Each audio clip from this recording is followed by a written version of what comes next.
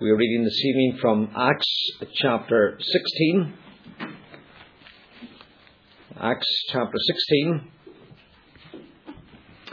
It is page 1112 in the Church Bible. Page 1112. Acts 16 and verse 16. We're cutting in here the story of Paul's ministry in the city of Philippi and reading of the conversion of the Roman jailer.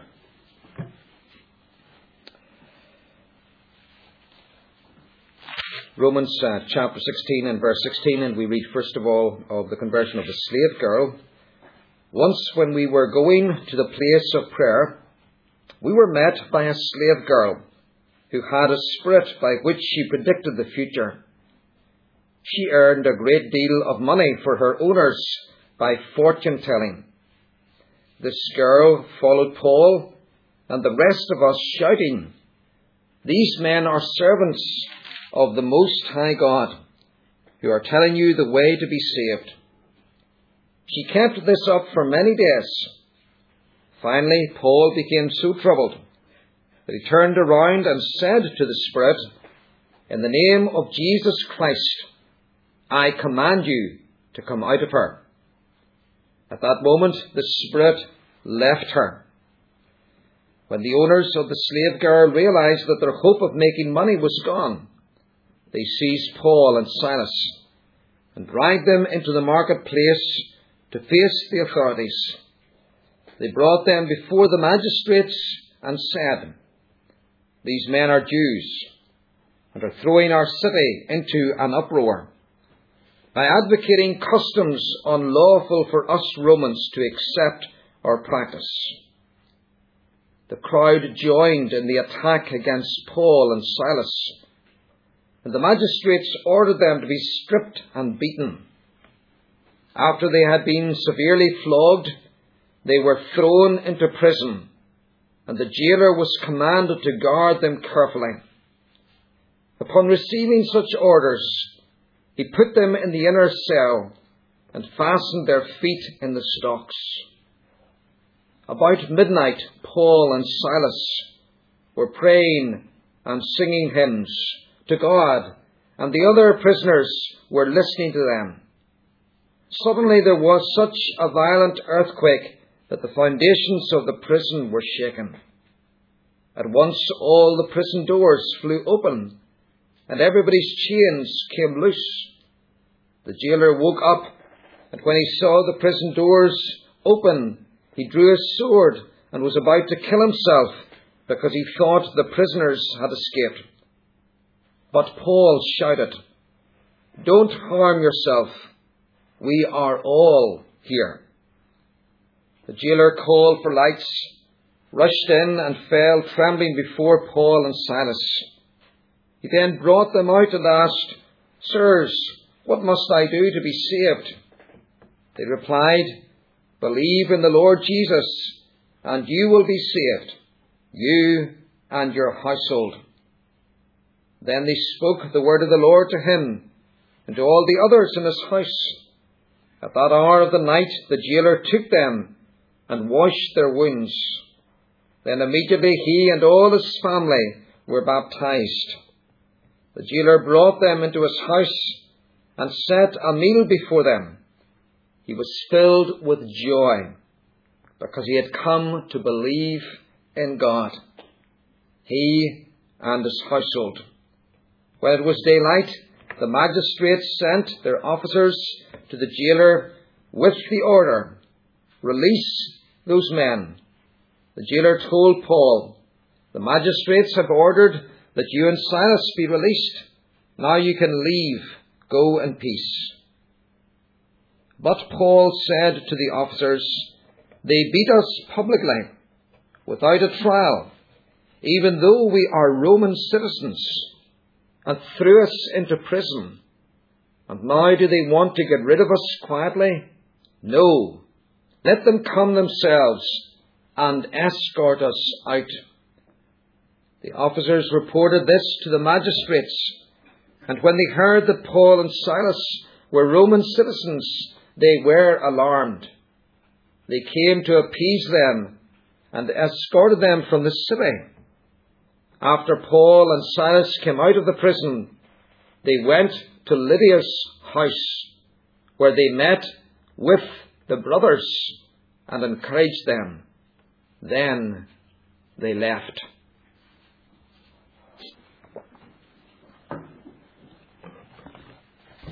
Well, let's turn to Acts chapter 16. And tonight we want to look for a short time at verses 30 and 31 and to remind ourselves how this Roman jailer was saved. And to learn from that how people are saved today. And I trust that the Lord will stir in us a desire for the salvation of other people. This chapter 16, records or begins to record the missionary labours of Paul in his second missionary journey. And particularly in this 16th chapter, focusing on the city of Philippi. I always like to get a date and a time and a place, so the date is about AD 48 or AD 49. Philippi, as the place, is a leading city. It's a key centre of population and of commerce and of culture and of politics. It's part of northern Greece, so part of the old Greek Empire. It is now under Roman rule, and it is proud of its Roman heritage. It enjoys Roman culture, and in fact, it has the liberties and privileges of Roman citizenship. So many people there would have been Roman citizens. It has been described as a little Rome far from home. So if you couldn't live in Rome, a very good alternative would be to live in Philippi, because many of the privileges, many of the experiences that you could have had in Rome, probably without the attendant costs, you could have in Philippi. Now, Paul comes there as a servant of the Lord Jesus Christ. He is a minister of the gospel. He's a missionary of the New Testament church. And he has the added and exceptional distinction or honour of being an apostle. One of that unique body of men that Christ commissioned and called and sent forth to preach the gospel in the first century, and also to record the gospel for posterity in the scriptures. Now here in Acts chapter 16, Luke is with Paul in Philippi. Luke's an historian. He's a good friend of Paul's. He's a doctor, perhaps even Paul's personal physician. And he travels with Paul, and he tells us about 3 people who are converted in this city. And they become the foundation members of this church at Philippi. And there are 2 women and 1 man. And each conversion is unique. And that reminds you and me that conversion is a common experience, and in other words, it's the experience of all who are going to go to heaven, but it is unique to each one of us. You are a unique person. God has made you the individual you are, and He deals with you, and He deals with me as sinners individually and personally. It's not a conveyor belt where we're just all produced en masse and looking alike. The first woman to be converted in this city that we read of is a woman named Lydia. And she, before her conversion, is a God-fearing woman. That means she has connected herself with Jewish worship.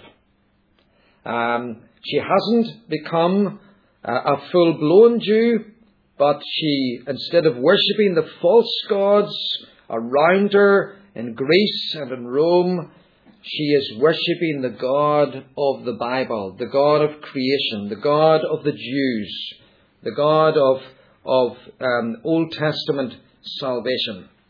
And so that's why she gathers at this meeting for prayer. Obviously, there are not enough men in the city to have a synagogue. You needed at least 12 men to constitute a Jewish synagogue. But there's a body of women who adhere to the Jewish faith, and they meet for prayer on the Jewish Sabbath. Paul, arriving in the city, hears about this, and he goes to the prayer meeting. And in the prayer meeting, he has an opportunity to preach. Very significant. Prayer and the Word going together again and producing salvation. And I cannot emphasize enough in this day and generation that we must have prayer and the ministry of the Word together. Those are the two means by which God will save people. And this woman becomes a believer.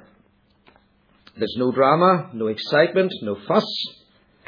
She is converted. The Lord opens her heart, we're told, to heed the things that she heard. A bit like a flower exposed to the summer heat, and it opens and it blossoms. The second conversion is a very different one. It's of a woman who's a very high profile in the city. She's involved in fortune-telling, involved in the occult. She is controlled by an evil spirit, and she makes a lot of money for the men who control her life and probably pay her a pittance in the process. And her conversion follows days of confrontation. We get the impression that day after day, when Paul and Silas are going about their business, they're not bothering anybody. They're not wanting to be, as it were, in the glare of public publicity. But this woman keeps thrusting them into the limelight by the things that she says about them. Verse 17, these men are servants of the Most High God. Notice how Satan and evil recognizes the Most High God. Okay? We're told by James that Satan and the demons believe there is a God. And here we have an example of it. And she kept this up for many days. And finally Paul was so troubled and so perturbed by what she was doing, by her plight, and also by probably the undue attention that she was bringing to them. He turned around and he said, in the name of Jesus Christ, I command you, that's the evil spirit, to come out of her. Do you see how he's an apostle? He's the power of Christ to command an evil spirit to come out of a woman. You and I don't have that power today. No minister has that power today. No Christian has that power today, because these men were apostles of Christ. And at that moment, the Spirit left her. So it's a very dramatic, a very public conversion. And it leads to uproar. And it results in Paul and Silas being attacked by the people of the city. They're accused of coming to destroy the city and upset the city and perturb the city and disturb the city. And then they're flogged by the authorities. And again, this would have been a very painful, very public whipping. And we should imagine these men with their backs lacerated by this whipping. And they're thrown into prison. And what's remarkable, and we see this again and again in Scripture and in church history, God gives grace for the situation.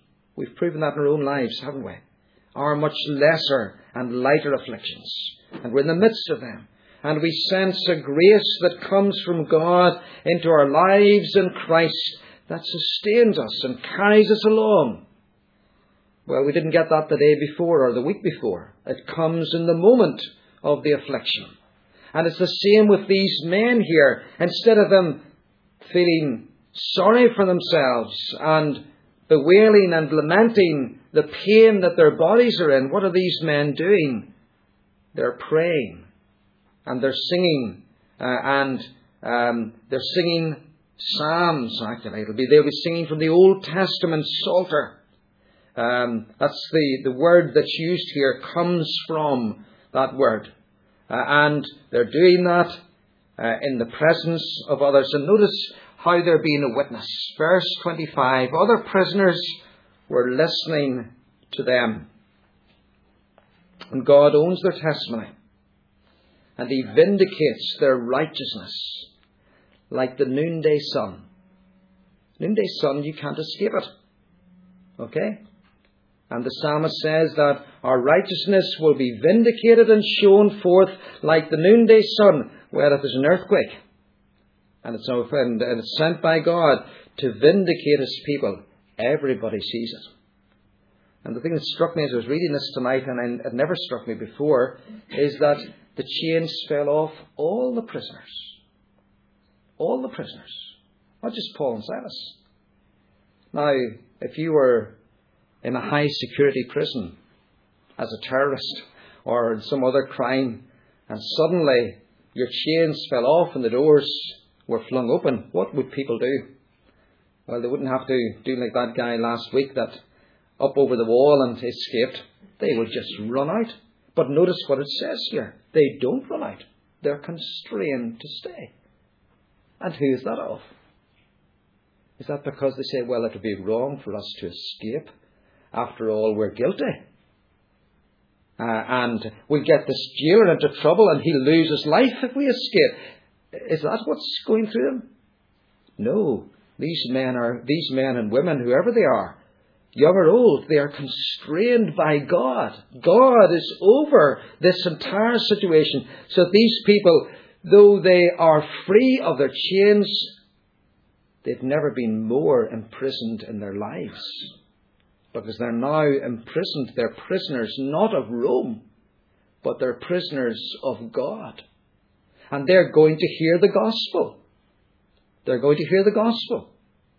As one man in particular, as the jailer, has an overwhelming sense of conviction and of his sin. And he cries out in the presence of all. Paul can hear it and Silas can hear it. And surely the other prisoners can hear it. What must I do to be saved? And if you imagine yourself in that situation and you're one of the other prisoners, and you hear somebody asking that question, you're going to say, well, what must I do also to be saved? And you're going to listen.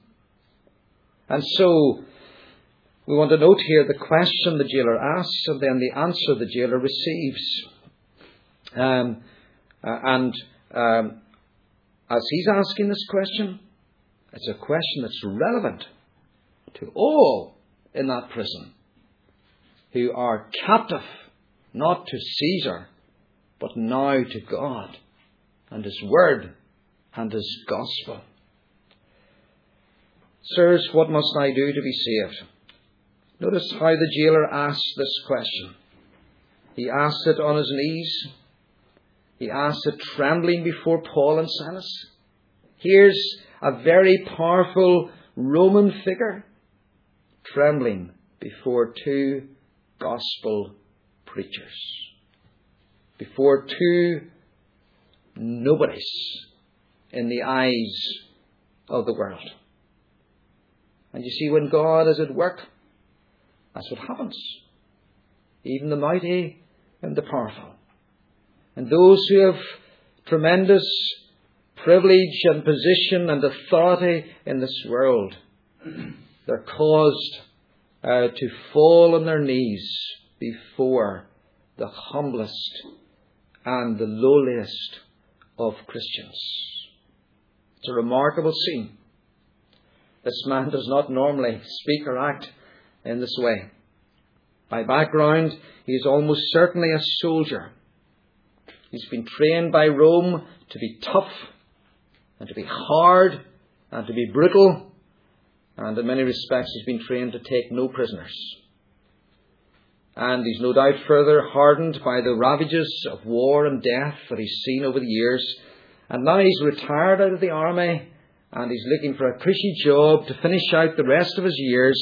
And so he's become a jailer. But here now, this man is taking the role and the position of a suppliant before two prisoners, pleading for his life. And why does he do so?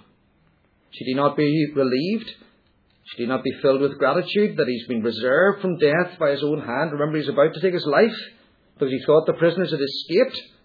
And had that happened, Rome would have said, they were your prisoners and your responsibility, therefore, that they escaped, and he would have died.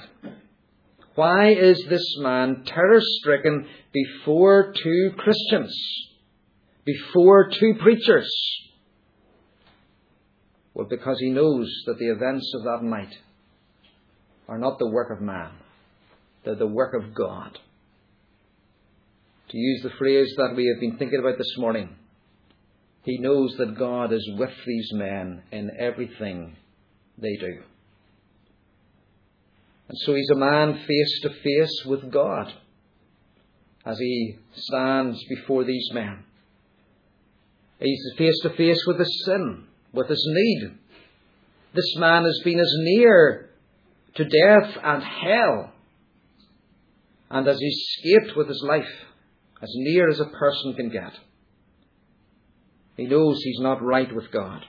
He knows he's not ready to meet the God of creation, the God of salvation, as preached and proclaimed by these two men, the God of the earthquake and the flood and the fire. He needs to be saved from sin and righteousness and judgment, and so he cries out, "What must I do to be saved?" The most important question that anybody in the world, old or young, rich or poor, powerful or weak, can ask, how can I be saved? How can I, a sinner, become right with a holy God? How can my conscience be cleansed of all the wrong that I've done? And perhaps many things were flowing into this man's mind, things that he had done as a soldier. Women that he'd abused, children that he killed, and other things that he'd done as a soldier that he ought not to have done. Now coming up before his sight and his eyes and his life being acted out before him again. And he says, I've done this against God and I've done this against people. How can I be saved? What must I do to be saved? Isn't it a wonderful thing that God brings us face to face with ourselves, our sin, what we've done, and what we've said, and we can't escape. And we cry out, what must I do to be saved? And who knows, the focus here is only on this one man in Luke's account. But who knows what is happening in the hearts of the other prisoners? Only God, the Holy Spirit, knows. Let's notice then, secondly, the answer the jailer receives. The answer the jailer receives. How simple, how profound. And they said, believe on the Lord Jesus Christ, and you shall be saved. Notice they said. You see, the Bible talks about out of the mouth of 2 or 3 witnesses a matter is confirmed. It's not just Paul saying this, it's Silas saying this, and so it's confirmed. Yes, jailer, says Paul. Yes, jailer, says Silas. Believe on the Lord Jesus Christ, and you will be saved. This man can't undo the past. This man can't manage the future. You and I can't undo our past. And you and I cannot manage the future. We'll make as big a mess of the future by ourselves as we have of our past. And so Paul doesn't tell him, well, tidy up your life. That would have been so futile and pointless. Tidy up your life in order to earn God's salvation, because none of us can tidy up our lives. He doesn't say to the man, give up this or take up that and you will be saved. He doesn't say work harder at your own religion, whatever that religion is, whatever God you've grown up to be told of, go back to that God and seek Him with more devotion and you will be saved. And we must never fall into that trap that is everywhere around us today of thinking that if people seek whatever God, they will be saved. Paul didn't. Silas didn't believe that. Christ didn't believe that. And we mustn't preach that. There's another danger that he guards against here. He doesn't say to this man, come on now, pull yourself together. You're a big, strong man. You've been a very effective soldier. Come on, pull yourself together. Believe in yourself. Look within yourself. And you'll find strength and you'll find good. And you will be saved. That's what many are told today. So many people are told today. Believe in yourself.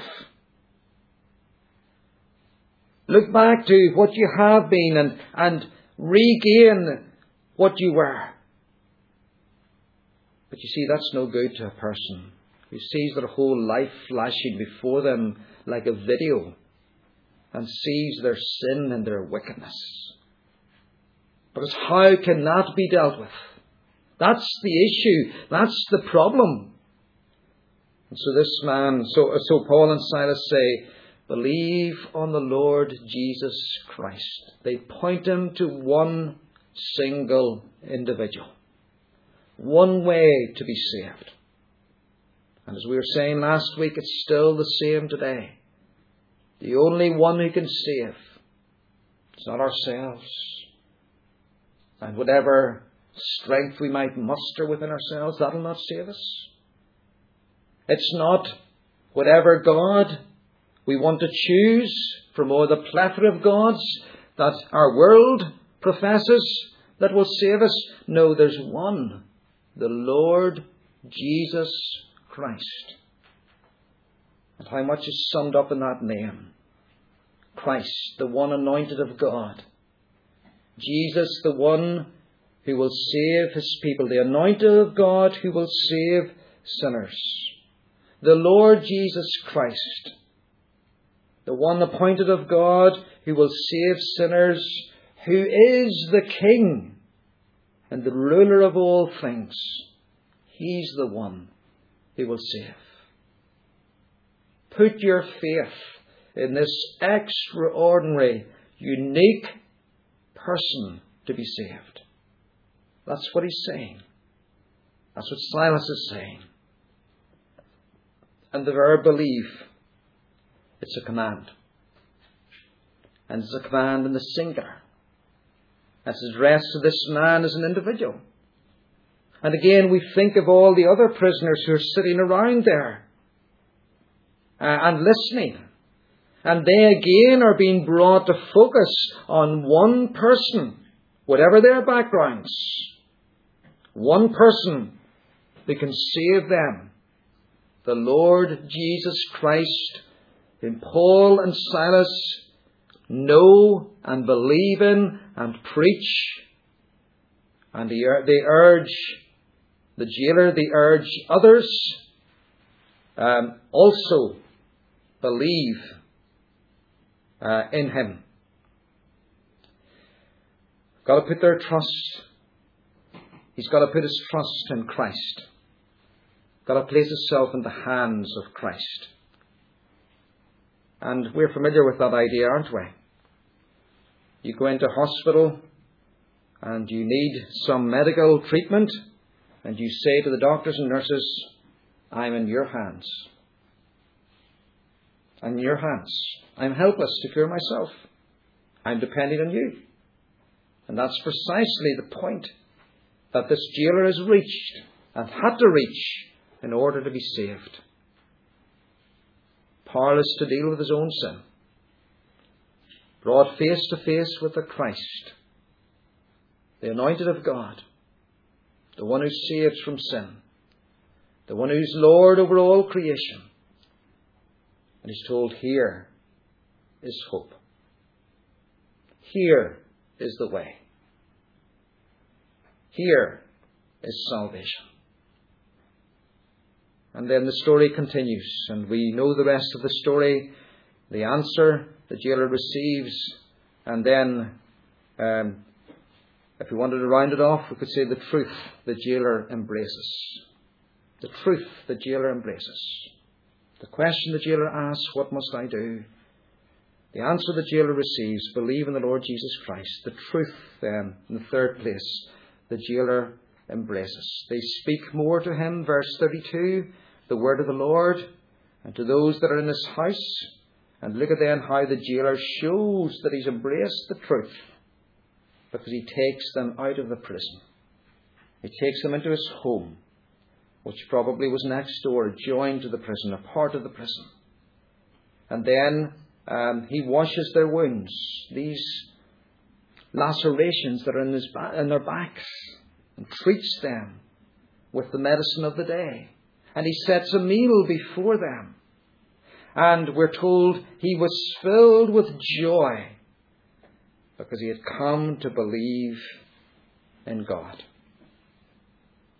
You see, he's laid hold of the truth. And it's evident that he has.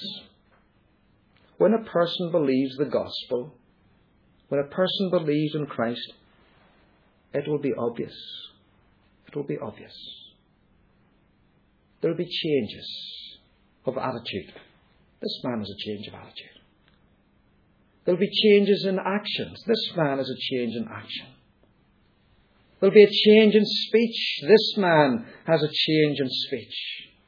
You see, the gospel doesn't come to us and leave us unchanged.